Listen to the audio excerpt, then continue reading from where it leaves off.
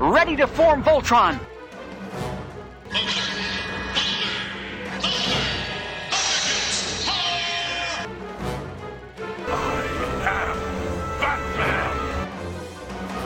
This is a job for Superman. Power Rangers! Right away, Michael. Autobots, transform! By the power of Grayskull! For the honor of Grayskull! I'm the Doctor.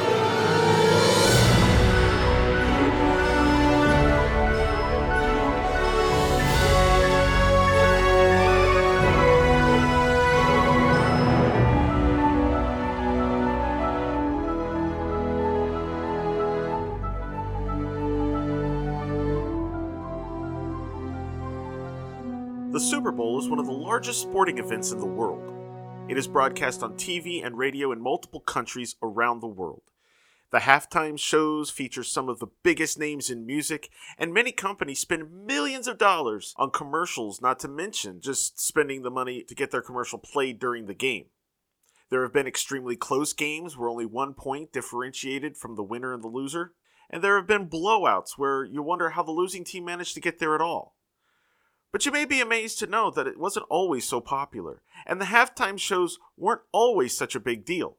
For example, marching bands were heavily featured in most of the halftime shows until 1993, when Michael Jackson did the halftime show for Super Bowl 27. From then, it's been the big music acts, but before that, marching bands. And I thought it would be fun to gear up for this year's Super Bowl by taking a look back at the previous 55 games, and maybe gain an appreciation for its history. I will be splitting this up amongst the next 5 episodes, which will come out daily, hopefully, leading up to the Super Bowl this week. So we'll be looking at about 11 games each episode. So let's get into it. But first, in order to go over the history of the Super Bowl, we need to go back a bit further. The NFL, originally called the American Professional Football Association, was founded in 1920. Despite many teams starting up and then disbanding, especially during the Depression years, plus some teams having to combine due to many players being drafted during World War II, it was really becoming a popular sport by the 1950s.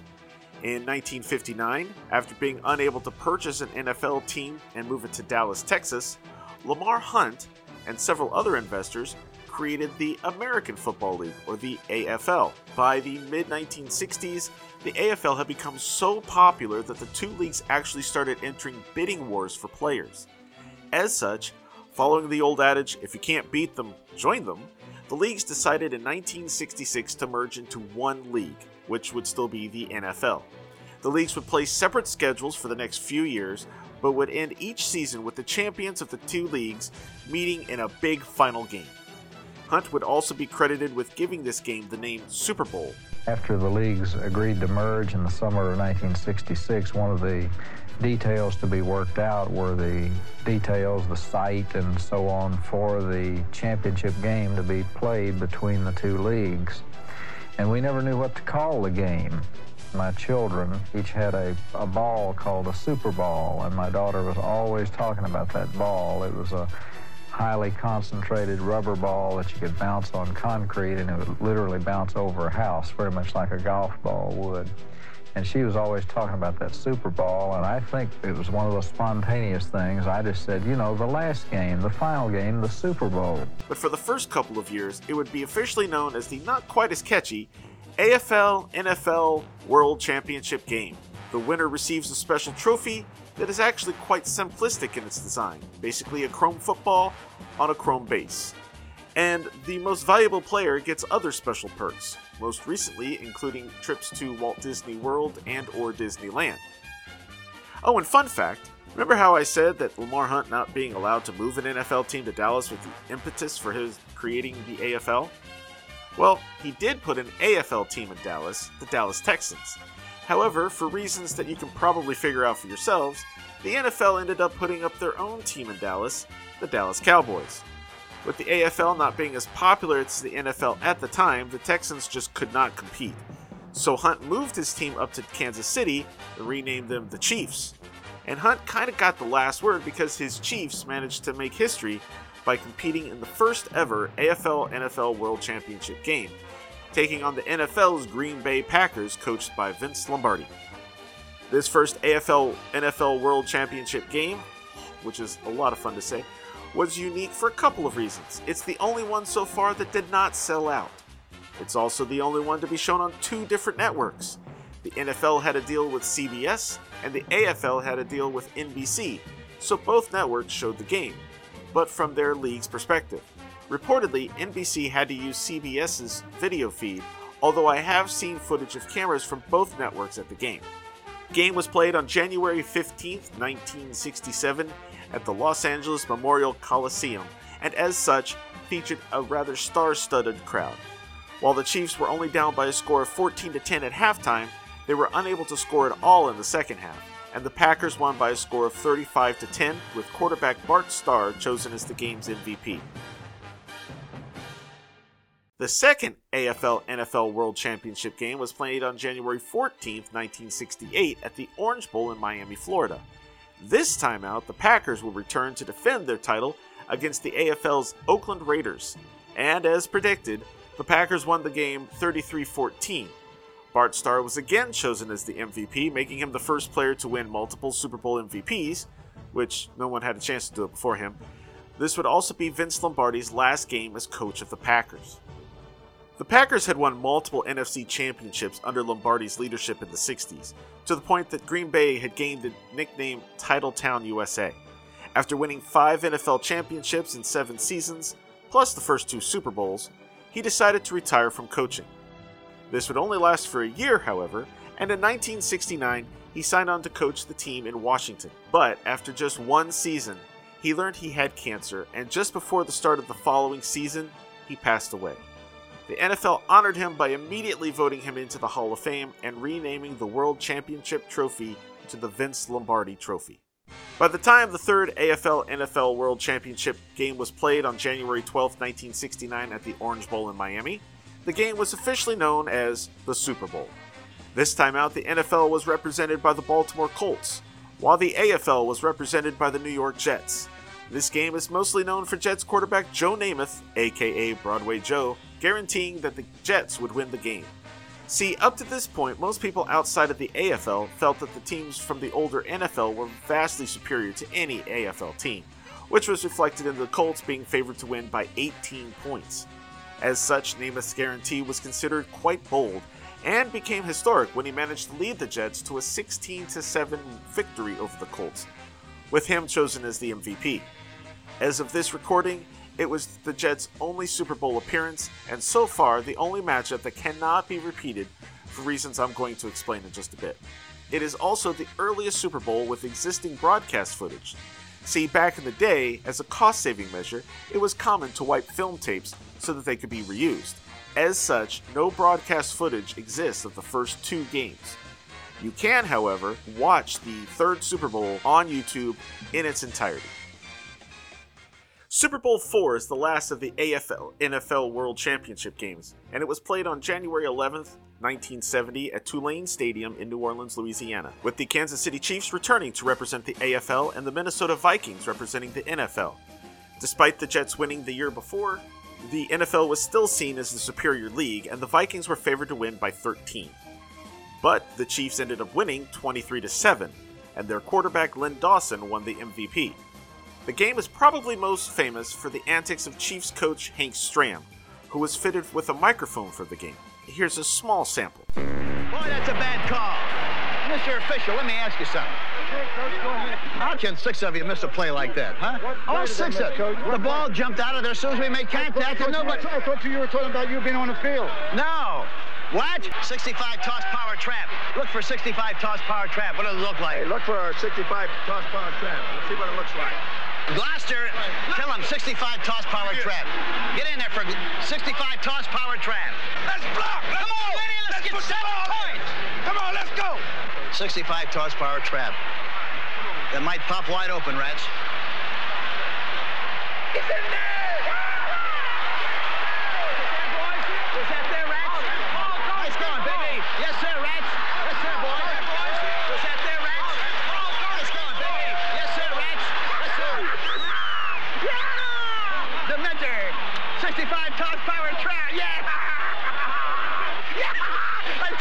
baby, the chair. Yes, sir, boys. Woo! Michael. Hey, nice. Hey, where'd it go? Okay, let's go, boys. Let's go, babes. Was that there, boys? The elementary? You saw it again on television. Yo, Coach pumped it in there, boys.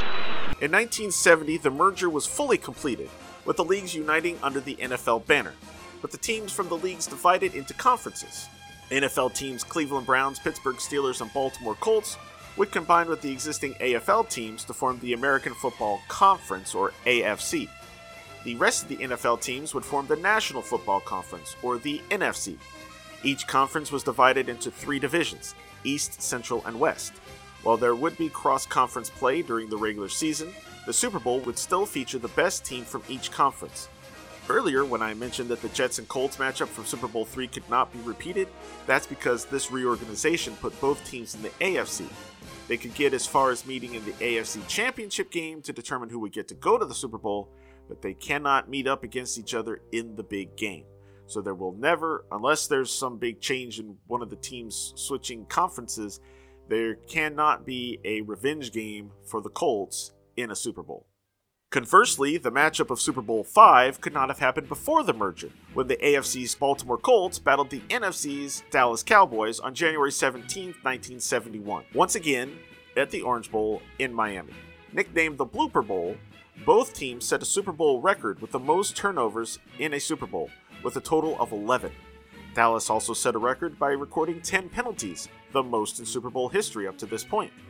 Despite all this, Dallas was up 13-6 going into the fourth quarter, when Baltimore managed to score 10 unanswered points, including a last-second field goal. 9 seconds showing on the clock.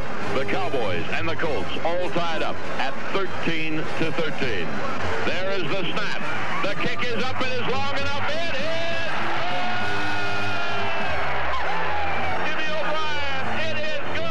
Despite Baltimore winning, Dallas linebacker Chuck Howley won the MVP, the only time, so far, that a member of the losing team won the award and the first non-quarterback to win. The win gave the Colts some redemption after their loss in Super Bowl III, but would be their last appearance until 2006, by which time they had relocated to Indianapolis. Super Bowl VI saw the return of the Dallas Cowboys, taking on the AFC's Miami Dolphins on January 16, 1972 at Tulane Stadium in New Orleans, Louisiana.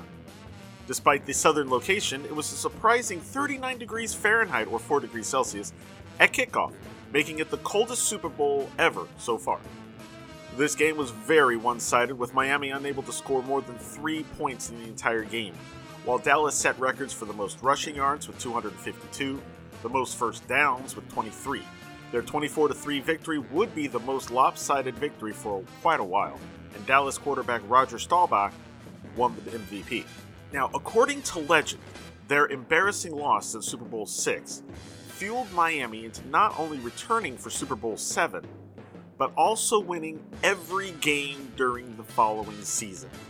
So on January 14, 1973, at the Los Angeles Memorial Coliseum, they faced off against Washington in, ironically, the warmest game in Super Bowl history, with a kickoff temperature of 84 degrees or 29 degrees Celsius.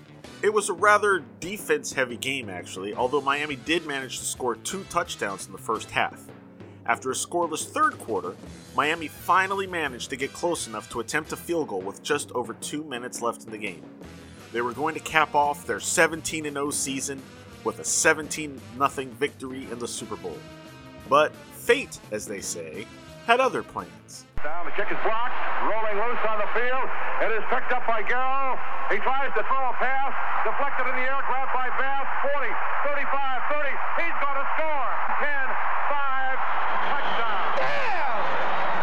The kick by kicker Garo Yepremian was blocked. Instead of falling on it, he tried to heroically pick it up and throw it, but never got a good handle on the ball. Washington quarterback Mike Bass picked up the ball and returned it for a touchdown. Miami still won the game after stopping a last-minute Washington drive and became the only undefeated team in NFL history. Jake Scott, a safety for Miami, became only the second non-quarterback to win the MVP. Miami returned for their third Super Bowl in a row in Super Bowl VIII, this time taking on the Minnesota Vikings at Rice Stadium in Houston, Texas, on January 13, 1974. This time it was Miami with a lopsided victory, winning 24-7. Larry Csonka, probably most known by those of you around my age as the co-host of American Gladiators in the 80s and 90s, was awarded MVP after setting Super Bowl records for the number of carries with 33 and rushing yards 145. Miami quarterback Bob Griese only attempted 5 passes, which was a record, and his counterpart, Vikings quarterback Fran Tarkenton, set a record for completing 18 passes, the most in a Super Bowl up to that point. He was also the first quarterback to rush for a touchdown in Super Bowl history. Oh, and fun fact, this was the last Super Bowl to be played with the goalposts in the front of the end zone. The following season, for safety reasons, the goalposts were moved back to the back of the end zone, where they still remain to this day. The Vikings returned the following season for Super Bowl number 9, played at Tulane Stadium in New Orleans, on January 12, 1975, going up against the Pittsburgh Steelers. This started off as another low-scoring affair with only 2 points being scored in the entire first half, when Vikings quarterback Fran Tarkenton was sacked for the first safety in Super Bowl history. But in a game touted as showcasing Minnesota's Purple People Eater defense against Pittsburgh's Steel Curtain defense, the low score probably wasn't much of a surprise. However, the Steel Curtain proved to be the more dominant defense, as the Steelers managed 2 touchdowns in the second half, while the Vikings' only score was the result of blocking a Pittsburgh punt. And even then, they missed the extra point. Pittsburgh won 16-6, with fullback Franco Harris taking home MVP honors after setting a new rushing record with 158 yards, which was more than the entire Vikings offense combined. Boy, we're really starting to develop a pattern here, with one team from the previous Super Bowl returning for the next one. Super Bowl X saw the return of the Pittsburgh Steelers taking on the Dallas Cowboys on January 18, 1976 at the Orange Bowl in Miami. Thanks to the wonders of YouTube, I can confirm that this was mostly a defensive struggle. Dallas had a slim 10-7 lead at halftime, and neither team scored in the third quarter. But Pittsburgh managed to score 14 points in the fourth quarter, capping it off with a 64-yard bomb from quarterback Terry Bradshaw to receiver Lynn Swann. Bradshaw was knocked out of the game with a concussion on that same play, and he never actually saw the catch. But that was okay, because while Dallas managed one more touchdown, their comeback hopes were dashed when Roger Staubach threw an interception in the end zone as time expired. The Steelers' 21-17 victory is considered to be one of the most exciting in Super Bowl history. Lynn Swann ended up with the MVP after making 4 spectacular catches for 161 yards and 1 touchdown. Also of note is this was one of the first major national events to celebrate the United States bicentennial, with both teams wearing a bicentennial patch on their jersey. And of course, once I notice a pattern, it immediately ends. Super Bowl 11 featured the Oakland Raiders versus the Minnesota Vikings, and both teams had previously been to Super Bowls, but never won. This was Oakland's second appearance and Minnesota's fourth, a then Super Bowl record. The game was played on January 9th, 1977 at the Rose Bowl in Pasadena, California. This one was also fairly lopsided, with Oakland winning 32-14, making them the first AFL team to appear in and win a Super Bowl since the merger. The game started off with a scoreless first quarter, but then Oakland scored 16 unanswered points in the second quarter and never looked back. Oakland wide receiver Fred Biletnikoff won MVP honors thanks to 3 of his 4 catches setting up Oakland touchdowns. He is the only wide receiver to win MVP without actually gaining at least 100 yards. Sadly, this would be the Vikings' last Super Bowl appearance, as of this recording anyway. Which isn't to say they haven't come close to returning, because they have several times. They were the first team to go 0-4 in the Super Bowl, but don't worry, they'll have plenty of company before too long. And that's going to do it for our first episode looking at the Super Bowl. I hope you all have a great evening, and I will see you tomorrow with the next episode covering Super Bowls 12 through 22. Take care. Thank you for listening to Charlie's Geekcast. Feedback for the show can be sent to charliesgeekcast@gmail.com, or you can feel free to leave a comment at the show's posting at charliesgeekcast.com. All images and music heard on the show are copyright their respective copyright holders and are used for entertainment purposes only. No infringement is intended. Charlie's Geekcast is a proud member of the Two True Freaks Internet Radio Network. Please be sure to stop by Two True Freaks to check out more great shows. Thank you again for listening, and good night.